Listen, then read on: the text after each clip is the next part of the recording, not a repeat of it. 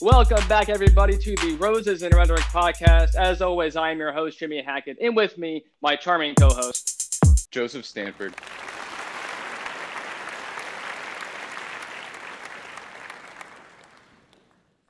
Okay, so we're going to build off of the format that we did last time. Both Joe and I prepared another pre-written statement. I have not seen Joe's. Joe's not seen mine. So when we read them online right now, it'll be the first time either one of us is hearing each other's work. And the idea here is to kind of preserve some of the spontaneity in the conversation. Without further ado, I'm going to turn it over to Joe. He'll read his, I'll read mine, and then after we're both done reading, we will discuss both simultaneously. So Joe, when you're ready, take it away. Okay, this piece is called The Perfect Workday by Joseph Stanford. What goes into the perfect workday? I, as well as countless others, wonder this during my soulless morning routine and commute to work. Luckily, over my career as a 9-to-5 employee, I've discovered a few hacks that you, the unmotivated employee, can implement today into your work life. Remember, the goal is to spend as little effort as possible without making people think you're a slacker. I like to call it working smarter, not harder. Workday hack number 1. Don't work full days. Working full days are for losers. The fewer hours you spend at work, the fewer hours you have to be miserable. Let's start with when you arrive at work. The worst possible time to arrive at work is at the same time as your boss, or even after. If you and your boss get to work at the same time, your boss will expect you to leave more or less at the same time as them. They now know how many hours you're there for. You'll seem like a slacker if you leave work before they do. This is problematic if you like working a full day, or if you don't like working a full day. Remember, you're at work only to create the illusion of hard work. Actual hard work is for losers, like your boss. I advise getting to work 5 to 10 minutes before your boss. This is just enough time to boot up your computer and ignore any system updates your computer tries to push on you. Try to get there early enough so that you look busy when your boss arrives, but not early enough that you waste any more time at work than you need to. Now, when your boss does arrive, he or she can only assume that you've been there hard at work since the wee hours of the morning. Your boss's first thoughts upon arriving at work will be, wow, that Joe is a real hard worker. He must be coming in real early each morning since he's here before me and already hard at work. Nothing makes a boss happier than walking into and at work and seeing their star employee vigorously typing at their computer, pretending to be hard at work. Pro tip: pre-schedule meaningless emails to be sent out the night before for 5 a.m. the next day, and make sure to copy your boss. The timestamp 5 a.m. emails will make you seem like an overachiever you aren't. If it seems you've been working since 5 a.m., no eyebrows will be raised when you start packing up to leave at 1 p.m. Workday hack number 2. Don't be predictable. Work in multiple places throughout the office or campus. Take on different projects from different stakeholders. Look at Bob, for example. Bob is a hard worker, but not a smart worker. Bob is a predictable creature of habit. If Bob isn't at his desk, he is either at lunch or gone for an extended bathroom break shortly thereafter. Don't be like Bob. Nobody needs to know the schedule of your food input and or output. Bob only takes on one project at a time. He has no scapegoat projects to attribute his lack of progress on others. Instead, be like Joe. Joe has multiple desks in different buildings and multiple projects he can be working on at any given time. If Joe isn't at his desk, people assume he's at his other desk or in the field. What a hard worker Joe is. He's never at his desk and always running around elsewhere, working on all his projects. Workday hack number 3. Keep it simple. When explaining things to your coworkers, don't use complicated or technical analogies to describe them. Just because your coworkers use technical jargon doesn't mean you should. For example, instead of saying, the temperature of the system dropped logarithmically over time, say, the temperature fell like an Irish hooker's panties. The simpler the analogy, the better. Plus, you have the added benefit of eliminating any chance of misinterpretation. Workday hack number 4. Make people feel more important than they are. Pretend the things your coworkers say are interesting. Nothing makes Bob happier than when Bob feels listened to. Life is easier when Bob is happy. During face-to-face meetings with Bob, make sure you maintain good eye contact while remembering to make subtle face gestures from time to time so that Bob thinks you actually care about what he's saying. Remember, we're not paid to solve problems. We're paid to tolerate other people's problems. An occasional puckering of the bottom lip while stroking your chin or upward gaze while nodding from time to time will make Bob feel good. And you will feel good as well for earning your pay. In the area of face masks, subtle mouth expressions made for Bob's benefit will go unseen. I suggest making up for this obstacle with an over-exaggerated head movements or nodding. On that note, masks have the added benefit of allowing you to stick your tongue out at Bob as you nod your head in agreement. Now, a question that I get all the time. Joe, what if I generally don't care what Bob is saying and start falling asleep mid-conversation? Can I find a mask that covers my eyes too? Unfortunately not. Try giving yourself physical pain to complement the mental pain you're feeling in that moment. A quick snap to your wrist with a rubber band or a sharp fingernail pinch to your thigh will do whenever Bob's nasally self-centered drone starts adding weight to your eyelids. Workday hack number 5, the work nap. Most workers mitigate tiredness and fatigue with obscene amounts of office coffee, ruining their bowels and compromising that night's sleep in the process. Remember, we're at work to look busy and collect a paycheck, not to put your bowels and circadian rhythm at risk. Instead of chugging cheap coffee, I recommend the work nap. But where's the best place to achieve the work nap? I'll tell you. Find a quiet and low traffic bathroom at work. I suggest the all-gender restroom if your company has one, because people will be less likely to ask questions. Now sit down on the toilet and lean forward to rest your arms and forehead on your thighs. Catch some Z's. You've been at it all day trying to look busy. You deserve some rest. If a coworker ever calls you out on your extended restroom visit, just tell them that you ate the cafeteria nachos and they aren't agreeing with your system. This will crush all suspicion of sleeping on the job. There are a few drawbacks to this method, of course. Maybe your coworker Bob actually did eat the cafeteria nachos for lunch and picked the stall next to you.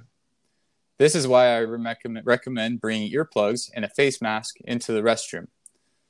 One to block sounds and the other to block odors. Workday hack number 6, email. Let's say you finished all your meetings for the day, fully recharged your energy levels with a nap, and still have a few hours to kill before being able to make an inconspicuous departure back home. You could wander around the office and distract some of the overachievers from actually doing work with pointless banter. That's one option. Another option is to go sit at your desk and go through email. For emails where you're expected to actually do something, I recommend forwarding them to someone else who actually cares. I like forwarding emails to other people with statements like, Steve, can you advise on Bob's concern below? Never put yourself in a position where you're the only one that can answer certain questions or do certain things. This is a surefire way to actually have work to do. Some people call this strategy lazy. I call it being a team player. For the rare email where you don't have anyone else to pawn the actual work off on, I recommend taking that time to put emails in different folders, pretending you'll read or respond them at a later date. Also, abide by the 2 email rule. If someone really needs your help with something, they will send you a second email after you've ignored the first. This easily eliminates 75% of the work you're expected to do. Not responding to emails also supports the illusion that you're a busy person and you don't have the bandwidth to respond to the petty emails of the peasants around you. And there you have it, Jim. I urge our listeners to tune in next time for more work hacks. No, don't. To anybody listening, don't worry. We'll go ahead and add in after the fact that beautiful applause noise we'll have at the beginning of our podcast. Very good, very good. So I was taking notes on that on my favorite graph paper that I've talked so much about off air. Maybe one day we'll get a sponsor from them, and I will say their name on air. But until then, just know that I am taking notes, and I will follow up with work hacks and maybe give a couple of my own. But before then, I'm going to turn over to my statement today. So My statement is called A Rebuttal to Pascal's Wager. As best I can tell, my earliest memory is waking up in a pile of vomit. An abrupt end to nap time, but nothing more serious than a change of clothes. I was in daycare, preschool. I was a harmlessly sick child, in and out of the doctor's office, but never for anything too serious. A living example of this too shall pass. I am sad to report that I never, and not for lack of effort, never developed the skills of a successful vomiteer, always seeming to make quite a mess of the whole affair, always seeming to split between the mouth hole and the nose holes in improper proportion. Contrast this to a friend of mine growing up, who we will call Carlos, a Cuban American who, as a child, possessed the composure of a neurosurgeon. I once recall him being ill, staying at our house while his parents were at work. I remember him effortlessly going to the bathroom to throw up, casually walking to the toilet, leaning over the bowl, evacuating, and then getting back to life. No laying on the ground in front of the toilet, no incidental splattering, just stand and deliver. Truly an amazing feat, and for a child no less. We couldn't have been any older than the fourth grade. Now, as always, I ask for the humble reader to indulge me, for Carlos had one other talent that was at least one standard deviation ahead of the rest of us, a one-armed hook shot in basketball that never missed. This kid had a rocket launcher equipped with heat-seeking missiles. It was thinking about this feature and its setting, the recess field, when I began thinking about two things: happy memories and what we are doing to create more of them. What are any of us engaged in on a daily basis that will contribute to something as meaningful as a recess field to a child? What is the long-term mission of humanity? We have, in a rather mysterious way, lost sight of the magnificent fact that we all truly do exist as conscious beings and in a universe whose existence might ultimately never be explained. Each of these facts should cause some sort of widespread species level sense of ecstasy. Perhaps that is why we have simply learned to ignore these facts. But in ignoring them, we still found it necessary to answer them. We substitute religion as placeholders until we have more time for a deeper investigation. And I think there is a good argument to be made for this trade. The primitive world was a scary place, and I am not advocating for some sort of anti-modernist reversal to quote simpler times. I am rather viewing humanity's struggle as a long-term investment and a project worthy of the facts mentioned above. I will posit that the often repeated Pascal's wager is wrong on probabilistic and logical grounds, and we will start with his premise. Pascal's wager argues that one should act as though God exists, since if God does exist, you are ensuring an afterlife in heaven. In the face of equal odds, God existing or God not existing, only a fool would wager a bet that had the potential to lead to eternal suffering in hell. I will not go through all of the arguments of Pascal. They are easy enough to read, and I've covered them enough here for my rebuttal. I believe Pascal's miscalculation is not in the wager, but rather in his imprecision in what he is betting on. In fact, Pascal is not betting on God at all. Rather, he is betting on heaven. He is betting on reward. This is reducing human life, and reason for his argument states that to bet against God is unreasonable, to satisfy a desire for existence.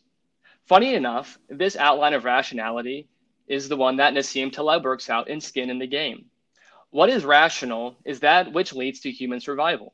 Fair enough, and I certainly accept the premise that survivability should guide human decision-making. But my concern is equating God with heaven.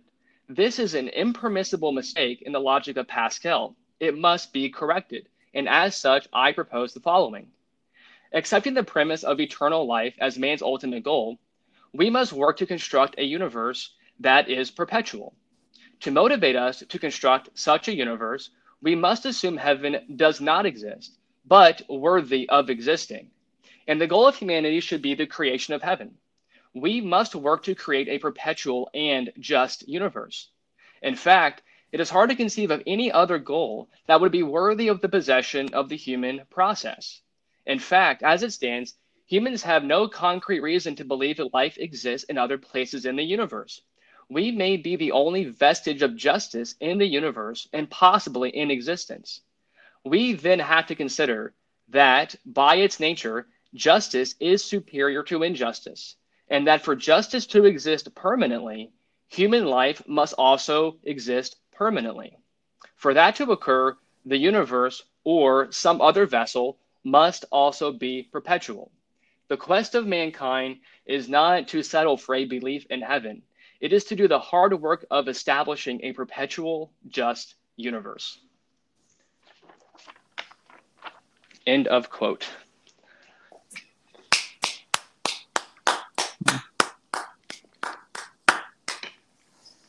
Awesome. So let's start with yours because I have and I'll share this with you off the air. But I wrote a couple years ago an eerily similar thing to what you just wrote about, and I want to offer one tiny suggestion off the back. I think an argument can be made that actually taking the system updates is not a bad way to start the morning. If it's about a 5 to 10 minute upgrade on your computer, that's a perfect time to kind of become more awake yourself and at the same time have a good excuse for not getting more work done. Mm-hmm.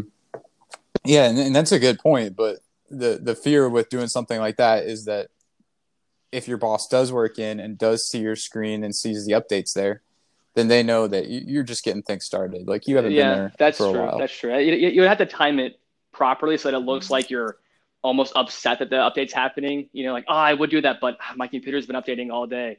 You know, maybe you can play it in there somehow. But I will ask you this: what concerns do you have of your boss or coworkers hearing these work tips? Do you worry that they might start peeking in on the bathroom stalls? That's a valid concern, and some bathroom stalls are more secure than others. The gaps. Yeah. You definitely have to mind the gaps when picking a good stall for this type of thing, because you can walk by and take a peek in from time to time and tell if someone's sleeping or not. Let me ask you this: how has that not been fixed yet? I mean, we can put a man on the moon, but we can't fix the bathroom gap. Doesn't that seem kind of bizarre to you? I mean, really? Yeah, I've heard stories that Europeans, when they come to America, in all the vulgar lifestyles they live, are absolutely horrified by our bathroom stalls and the lack of privacy. It's a voyeurism paradise in there. It's absolutely disgusting. And maybe we'll devote another episode in the future. But anyways, continue. Yeah, absolutely. It's not hard to walk into an American bathroom and sneak a peek of things you don't want to see. Terrible. Well, so this actually connects. I want to ask you this question. Would you say, or rather, let me ask it in form of a question. What would you say the deeper meaning of your story is? And so kind of on the surface, we have a list of examples of things people can do to kind of get through the day with as little effort as possible. I sense that you're getting at a deeper message. Am I onto something, or is this really just supposed to be a list of things to do to get through your workday? Well, this list is kind of it's a list of things that I've realized myself to subconsciously start doing, and my strategies at work have assimilated closer to what I just read than what they quote unquote should be.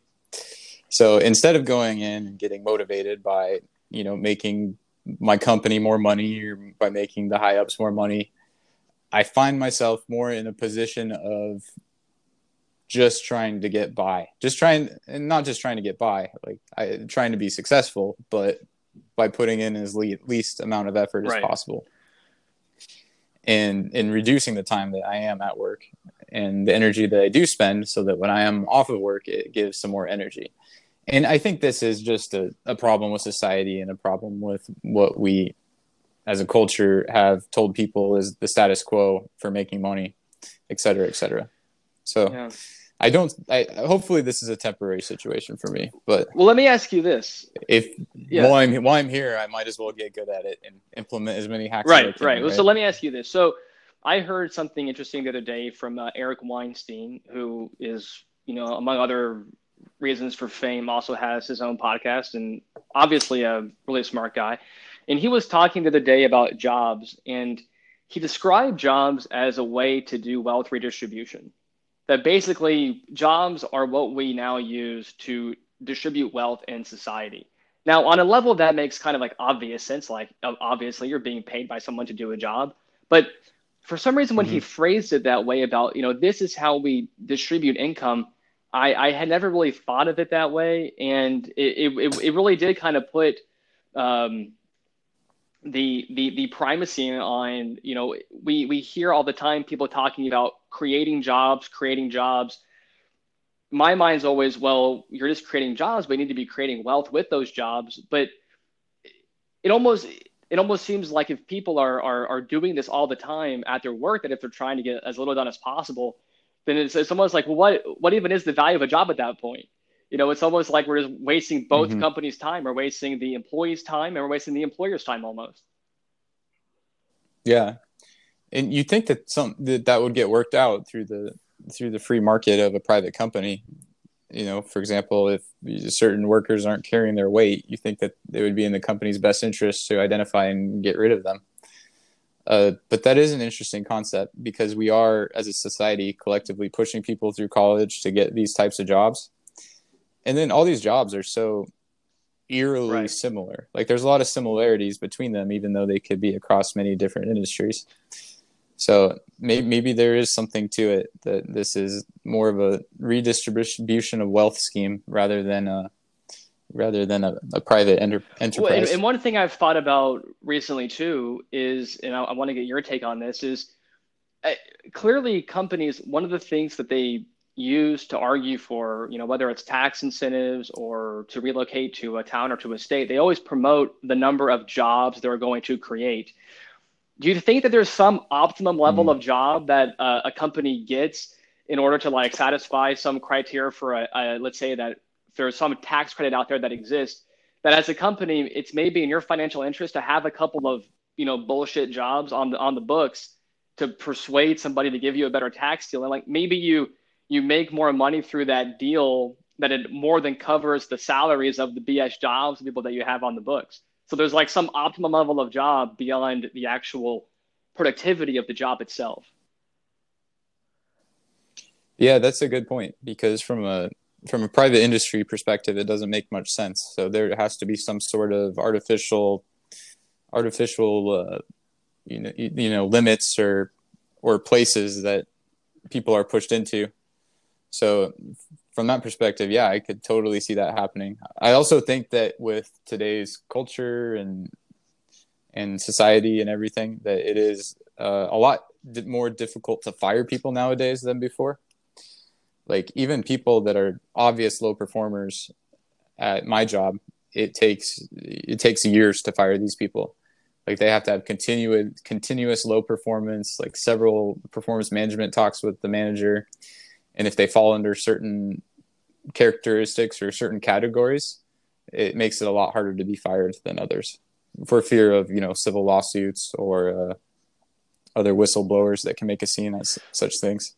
So I think that plays into it Let as me well. ask you this. What if your company offered you to work same salary, same benefits, if they offered you everything to be the same, but they only require that you worked 4 hours a day, but the catch is that you actually had to work 4 hours a day, would that be a trade that you would take versus your current situation? Or do you think that now your situation is such that you're getting away with more than that and that it would be beneficial to just keep on doing what you're doing? Oh, that's an interesting question. And part of the problem is that I it's a motivation problem rather than an actual amount of Sure. time problem. So to say work dedicated to this cause for 4 hours a day, if my heart's not aligned with that cause, it's going to be tough no matter what. But at the same time, I think that would allow a lot more productivity in my life outside of work. because I wouldn't be so exhausted and tired and have to go through all that effort. And then additionally, I found that in my life, I'm really only able to produce about 3 hours of creative work a day, if that. And that's over an entire day. Right.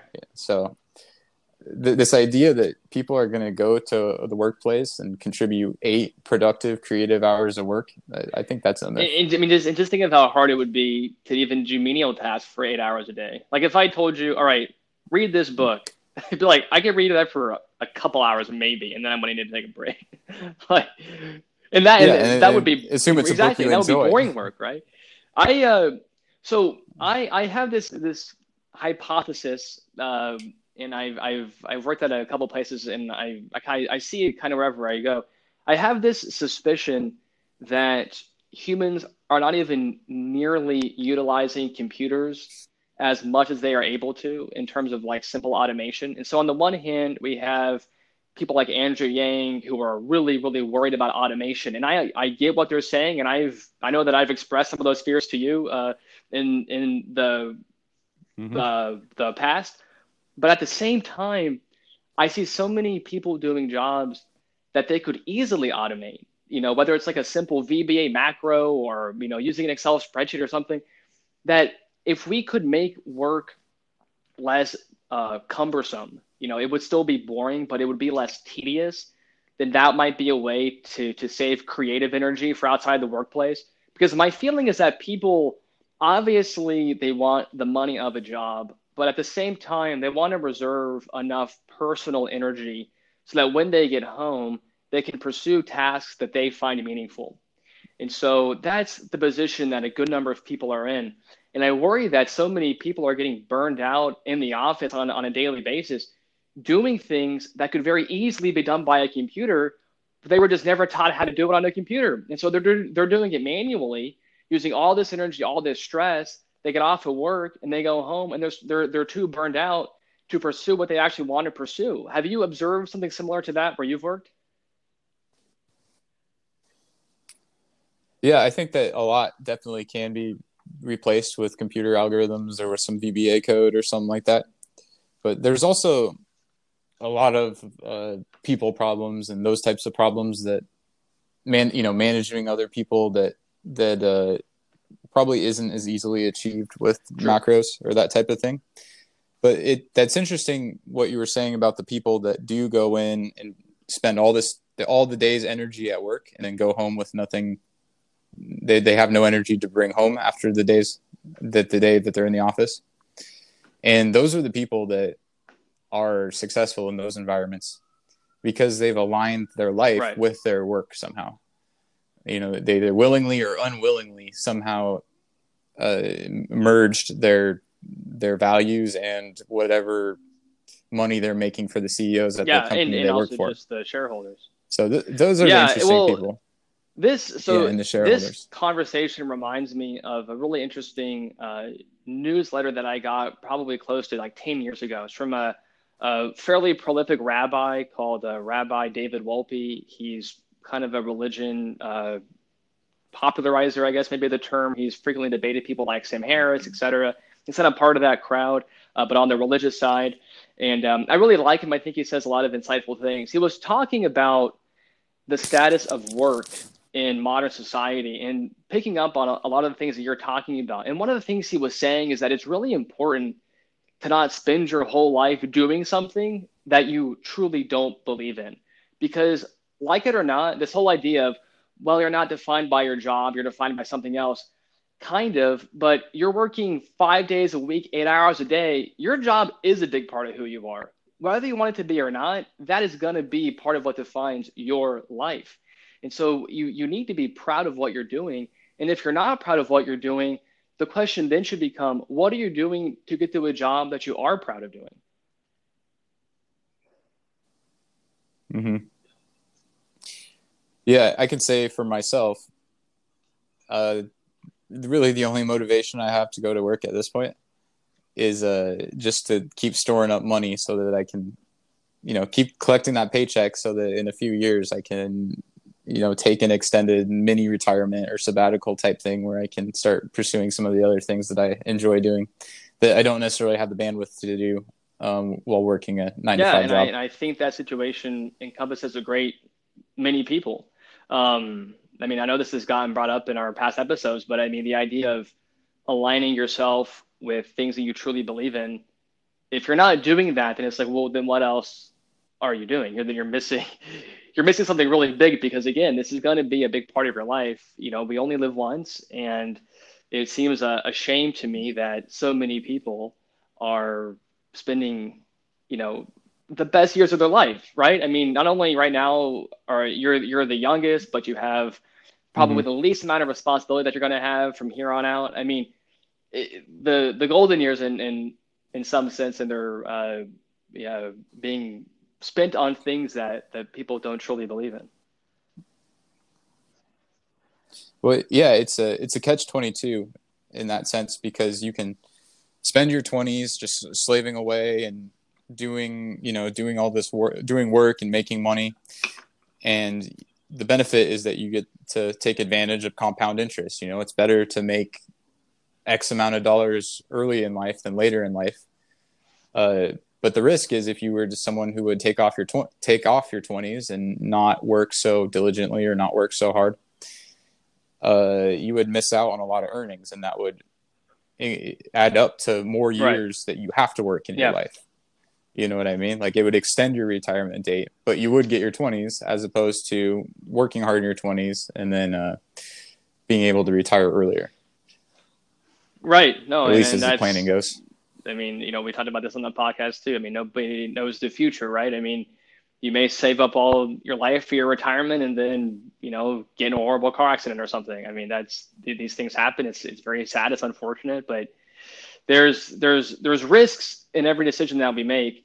And I mean, I think the most resilient path forward, and this just reminds me of like Viktor Frankl, this idea of like making every day meaningful. But it's hard to make every day meaningful if you're spending the best hours Mm-hmm. of the day trying to look busy. You're trying to look like a hard worker, you know, trying to impress the people that you don't really care about. It's hard to live up to that notion of treating every day, you know, with or in its in a proper way. It's hard to do that when, yeah, at the face of it, it's demoralizing. I mean, do you find that having long term goals is a motivator for getting through the workday, or after a while, did they kind of lose steam? Yeah, the long-term goals Yeah. are the only things really keeping me going. The prospect of being able to quit maybe in a few years by the age of 30 or something and take some time off to explore other things for myself without having to worry about money. Uh, that's really the biggest motivator that gets me out of bed every morning to go to work.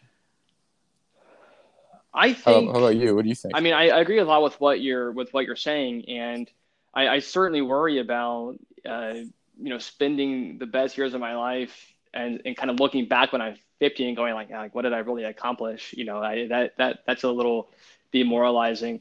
Um, I think I think the place I work now is a place that I could see working long term, but it's kind of an interesting setup because the mission of the place where I work now, because it's kind of in a split between the public and the private sector.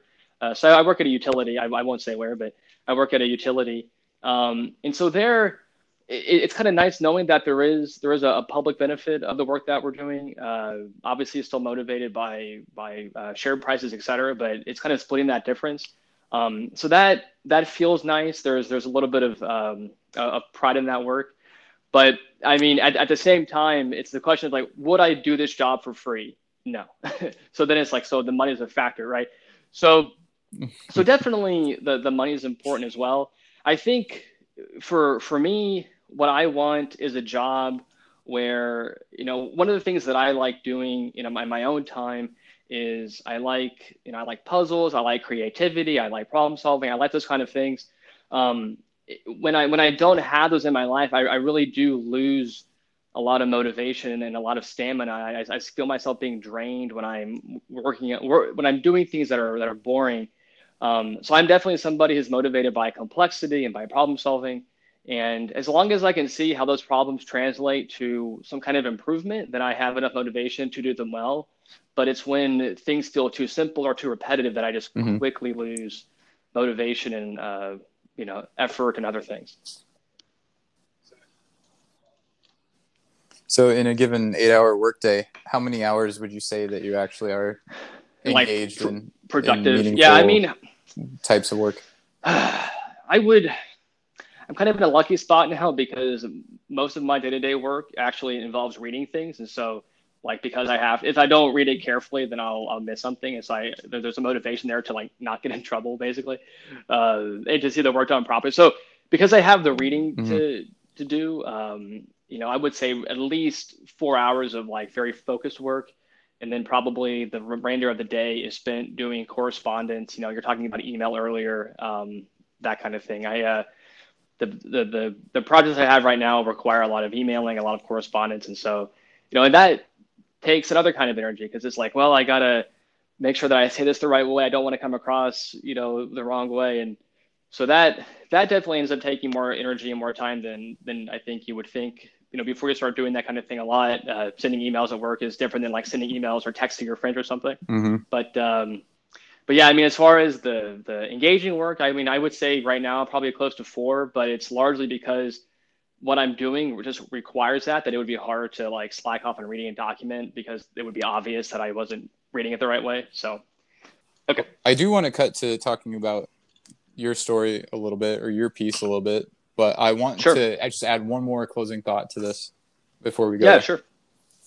One of the things that bothers me most about work is obviously if I'm going to be going there, I'm going to be trying to be successful. I'm going to be trying to get raises. I'm going to be trying to get promotions. I'm going to be trying to do as best as I can in the eyes of my employer. But the problem with that is that in order to rise in the ranks and in order to perform at a high level in the eyes of the employer, it requires certain changes to my personality that I don't know if I'm quite comfortable making. Like, let me give you an example. Like, a big part of my job is performance managing people that perform suboptimally or don't perform to the expectations that they're held to. And I don't really like doing that. I don't like telling people that they're doing a bad job. I don't like having to control other people's lives and tell them the types of things that they can and can't do or when they're doing a bad job. Like, I'm not a big fan of that, but I'm starting to reach this point where in order to be successful at the company and to rise up, like, I have to, in essence, rewire myself to be more authoritative like that, or more authoritarian, right? Which kind of is at odds with my moral character. Yeah, or even just your temperament. I mean, and you make a really good point. Yeah. And it's also kind of in a weird position too, because like, you just had this funny story about, how you try to go through the whole day doing as little work as possible. And now your boss is saying, hey, we want you to, make sure that that your people working under you are getting their work done. It's almost like a level of hypocrisy almost, right? Because it's like you're trying to slack at work and at the same time you're being charged with making sure other people aren't doing that. So it's kind of a weird kind of thing that you're kind of in the middle of. Yeah, it's just a tough spot to be in overall. Now, I want to look at your story. Sure. A rebuke to Pascal's wager. My first question is centered around your friend Carlos. Yes. Yes. Who is a real person? He is a real person. A real person. Okay. Is he actually of Cuban descent as well? He is. Yes. He was a very good friend of mine. Yeah. Okay. My first question is, you said that he would just be able to stand and deliver. Does that mean that he could vomit without any sort of fingers or gag reflex being triggered or pulling the trigger type action? Exactly. I mean, this kid, I mean, it's, you have some memories that are just locked into your mind forever. I mean, this kid was a machine. He was at our house. He had a stomach virus. And both of his parents worked, and so he was at our house. My mom was going to keep an eye on him during the normal course of the day. I was about to go to school, so this is during a weekday. And so I'm getting dressed, I'm all ready for school and everything. Carlos is on the couch, he's not feeling well. And then I'm sitting there, we're watching the morning news or whatever, and all of a sudden I see him stand up, and he walks to the bathroom. And I kind of follow him a little bit because I'm young and don't know what is and isn't appropriate. I kind of watch him, and I see him just look over the toilet and just vomit. I mean, without even like lurching, without any sudden movement, just the calmest, most controlled vomit I've ever seen in my entire life. And this kid was in fourth grade. I mean, what is that? To this day, if I throw up, I'm taking a sick day the next day. I can't recover in 24 hours from throwing up. This kid Yeah. leans over the toilet, dumps it out like a champion, and then goes back to watching morning cartoons. It's unbelievable. Unbelievable. That's a talent to have. That's very impressive.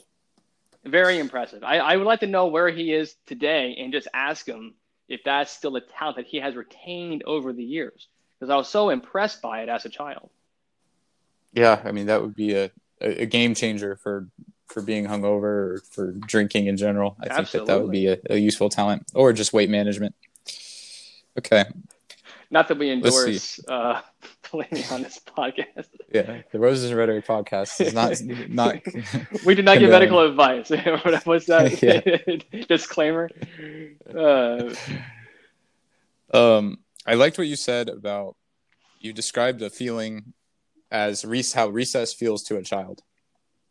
yes. Now, I really like that comparison because that's actually something I was thinking about recently. Is just you remember being a kid and just how like how good certain things felt, like Christmas Day or recess or PE class or that type of thing. Last day of school, right? I mean, remember when Last day of school, summer yeah, felt like an eternity. It's like 3 months. I'll be 3 years older by the time 3 months goes by. It's like, well, not quite, but you're on the right track. I mean, 3 months when you're a kid feels like a lifetime. yeah, maybe 3 inches taller over a Three, yeah, summer. right. I mean, I'm still waiting for my growth spurt, but yes, from what I've heard, some people do actually. Yes. But yeah, it's a weird feeling. There's all these types of unique feelings that I would have as a kid that I don't know if I necessarily feel today, or maybe I'm just a little desensitized to them. Like there's a certain feeling like the first day of school had, Right. like that I never really experienced outside of that. Just like the smell of school supplies and crayons and all that shit.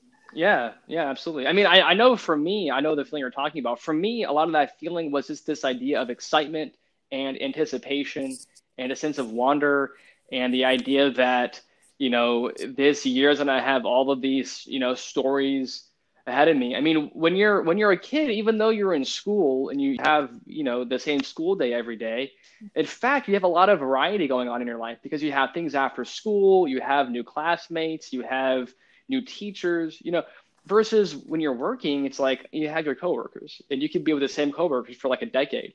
When Mm-hmm. you're a kid, you have so much more variety in your life, that you're always experiencing something new and exciting. Yeah, yeah, for sure, 100%. And then, so if I could talk about well, actually, before I go to the next step or the next topic, I wanted to talk about what your experience or your opinions were with school and going through the school system. Mm-hmm. Um, for myself, looking back, I can see it both ways. Like I think that going to school corrupted me in a lot of ways, in the sense that I was like I felt more at terms with myself, more like myself before I went to school, before I started getting corrupted by all the peer pressure and friends and bullies and class systems of that school had. But on that same token, it did help improve social skills and like interacting with other people and just kind of learning how the world works at a deeper level than you would if you were, say, homeschooled. Do you see the same pros and cons, and where do you see the trade-off being, or would you change your education strategy at all as a result of that? Um, for me, I had a truly amazing and positive pre-K through eighth grade experience. It was amazing. I always had great teachers. I always had good classmates. I am still friends today with people that I met in kindergarten and pre-K. I went to a small school, and so I think that was definitely part of it. But I loved going to school through grade school. I felt that I always had teachers who challenged us on our ideas, that introduced new things, that made it fun. Um, my feeling on high school is a little different. I think my feeling in high school is that it was largely a waste of time, and that if I could have done high school again, I would have tried really, really hard to graduate early and to have taken classes at a community college to make college shorter as well, because I have similar feelings about college.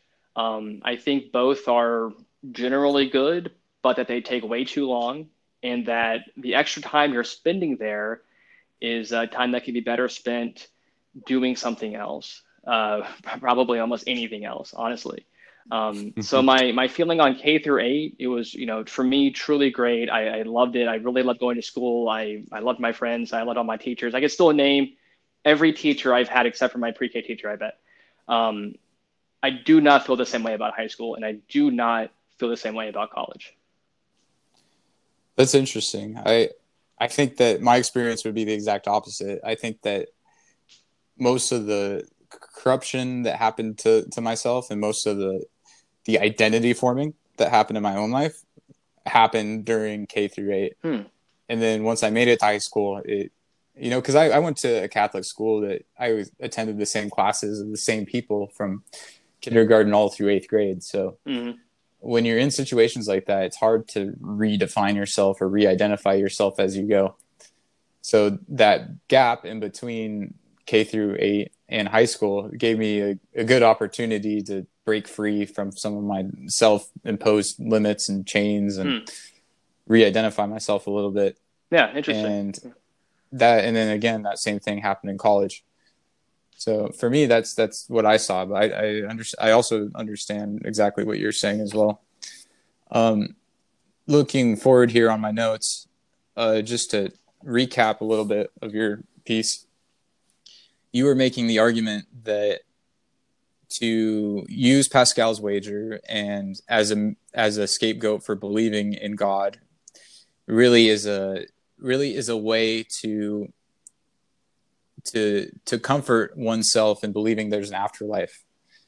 And in that comfort, you're saying that's kind of an easy out for people to live by, and you're advocating resisting that urge. Is that along the lines of what you were saying? It's close. Let me make a slight modification. So I wouldn't say that Pascal's wager is necessarily taking the easy way out. I think more importantly, he answers the wrong question. What I would say is the fundamental question to ask is, can we perpetuate justice indefinitely? And to answer that question, we either have to argue if whether or not justice is worthy of our pursuits. I would argue that by definition, justice is worthy of our pursuits, and that and what do you mean by justice? Sure. In this case? Yeah. So I would say justice, and I like Plato's definition of justice, giving each their due. And then the debate is deciding amongst rational people what is each other's due. I'm not going to say that I have the answer to all these questions. I will simply say that they are questions that are worth asking, and that not only are they worth asking, but they're worth perpetuating, because without humans being alive, it's possible that justice stops existing, that justice literally ceases to exist if there are not rational beings, even if they're imperfectly rational. Like, people obviously are not always irrational, but we do have that capacity to a limited degree. That if humans stop existing, then there's a possibility that justice stops existing as well. And so what I would argue as a rebuttal to Pascal's wager is that the safer bet from the point of view of perpetuating justice is to work towards creating a universe that does not end and that is also just. Namely, humans develop a just society and then work to perpetuate that society. That, I think, is a better framework than simply believing in God with the hopes that it pays off by heaven being real. I think that the justice approach is more robust, because if God exists, our pursuit of a just society would benefit us. And then if God does not exist, pursuing a just society also benefits us. And so in my opinion, it's a more robust answer to the God question.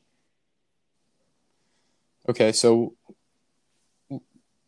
to me that begs the question: why is justice needed? Why is that one of the pillars of human existence? Like, why do we need justice? Sure. Because is it not a subjective definition depending on who you ask? Well, so I think the answer to that question is that it's unknown, and that we don't know if justice ultimately is subjective or objective, but that we should pursue it as if it were objective in order to see if it is. That, in other words, we should work to create a society that is truly just, including how we define justice and what we consider to be justice. That is part of the work of creating the just society that is then worth perpetuating. And so it's both So a process and an end goal. so a just society, would that mean that everyone has the same ideas of what is just? Uh, I think it would, at a minimum, require people be committed to pursuing justice as a fundamental.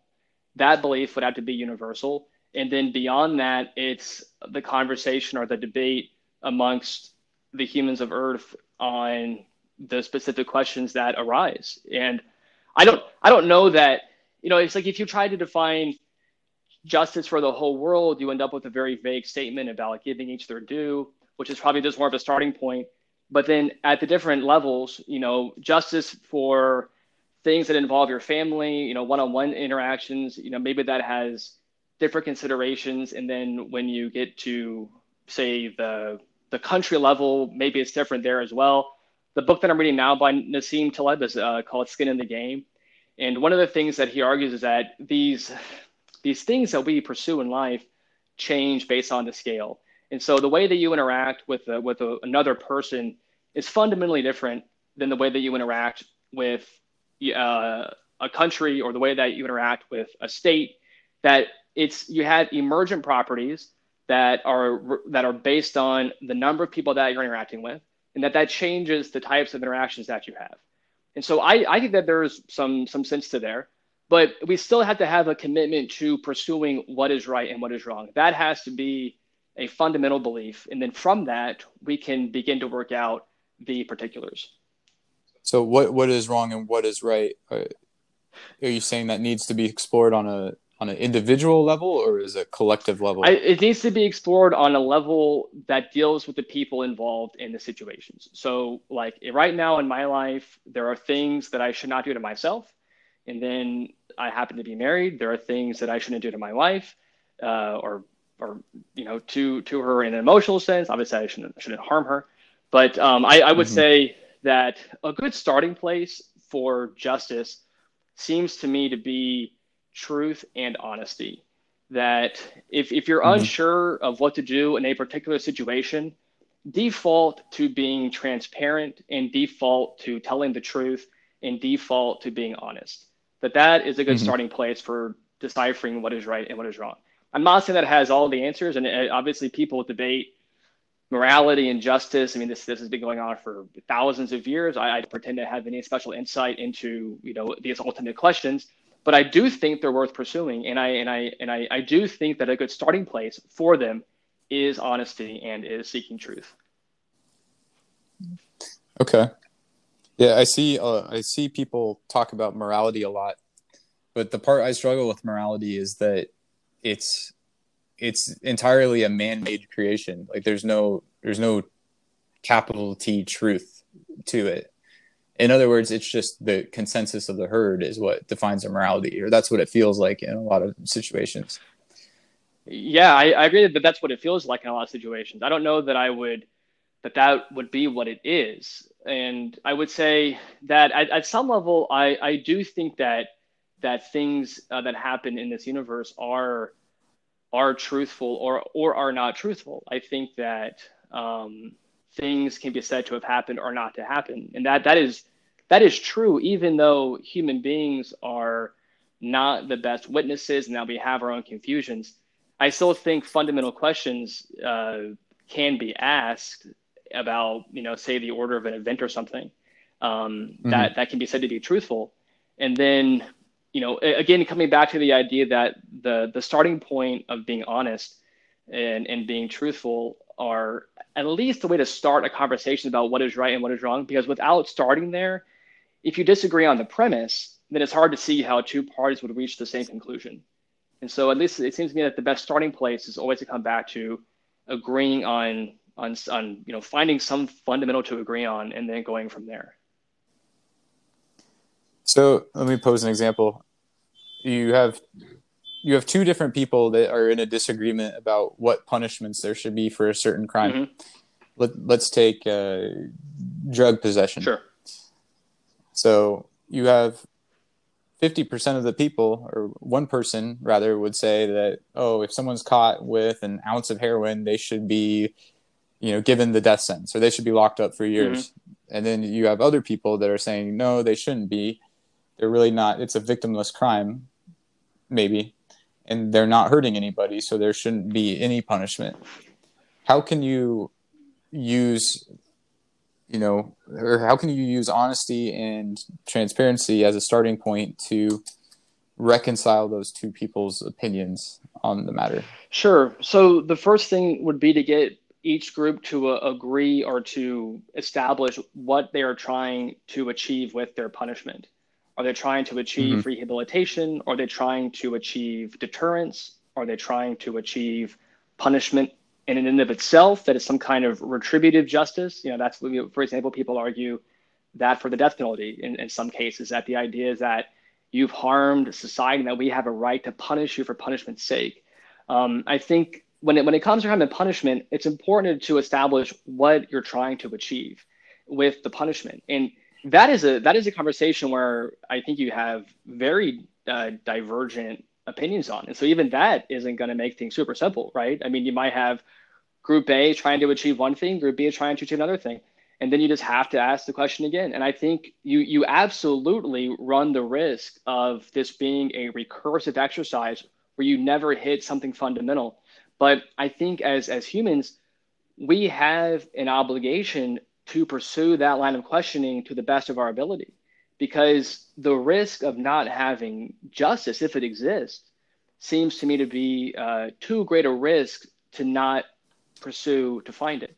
So is it possible that justice is ultimately just a subjective thing? 100%. That is absolutely possible. But it's also possible that it is not. And because there is a possibility of finding an objective justice, I think that we owe it to ourselves to pursue that path. So, and I was recently listening to Matthew McConaughey. He's got some interviews out. He's made the circuit. I love Matthew McConaughey. He's on Ferris. He was on Rogan. Yeah, I watched Dazed and Confused last night. It's a great movie. Oh, it's fantastic. Side note, it's his first acting role, and he wasn't even an actor. He was just kind of an extra hand on the movie set. He was just at the high school. Yeah. They filmed him live. He didn't even have on camera. Well, you guys are filming? Yeah, holy shit. All right. They just brought him in as a leading role, pretty much. Let me give he killed it. A quick shout out for anybody who has not seen the first season of True Detective. Ooh. Go watch it. That season itself is worth paying the subscription to HBO just to watch. It is such a good season of television and touches on what we're talking about here: justice, retribution, etc. It is a great season of television. Probably one of my favorite seasons of a TV show of all time. Wow. That's a bold statement. Yeah, right there. And it will live up to the hype, I guarantee it. But no, I believe that, because Matthew McConaughey, one of the things he was saying is that as he was growing up, the word can't was banned from his vocabulary. Like, in other words, his parents would punish him if he used the word can't. And I just thought that was super interesting. That explains why he's such a successful person today. Because if you habitually remove that word from your vocabulary, it's gonna open some doors for you. But that's not the point that I wanted to talk about from the interview. He referenced something called an egotistical egalitarian mindset. And that plays in a lot with what Ayn Rand suggests, where by focusing in on yourself and doing your own things and living your own life and setting your own individual subjective values. I mean, Ayn Rand talks about trying to find objective truths, but within the reference frame of finding them through logic and finding them through yourself.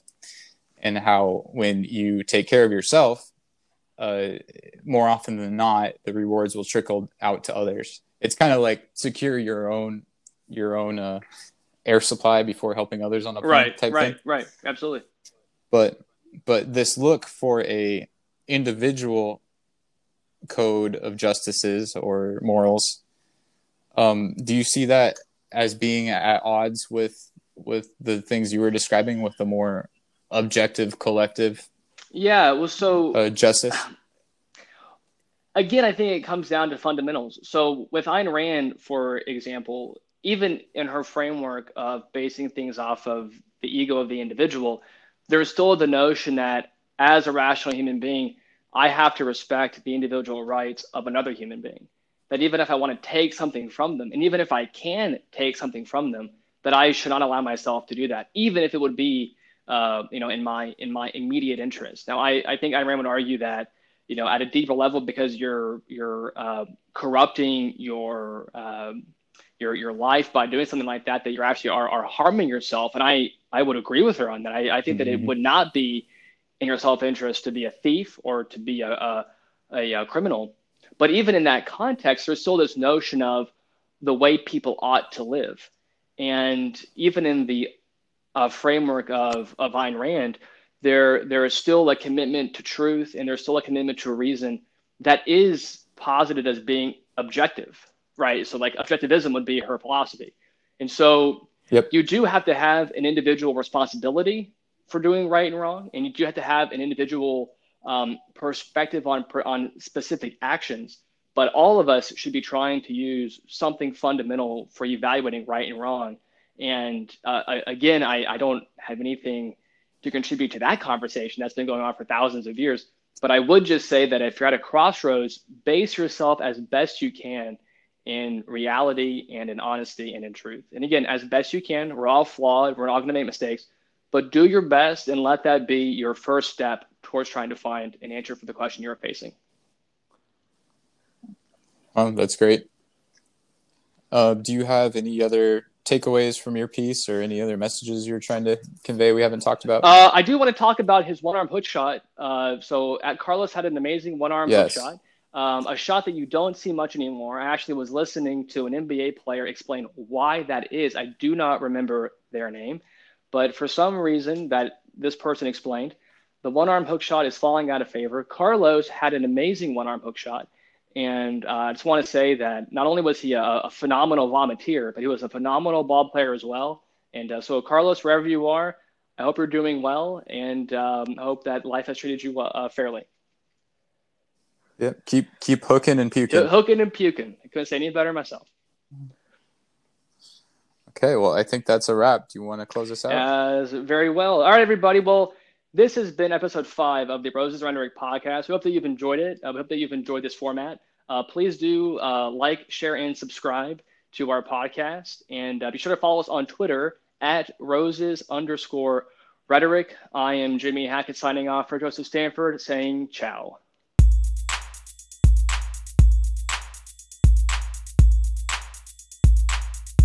We got slow go on the 405 over here. He got slow on the 405. Here goes another line.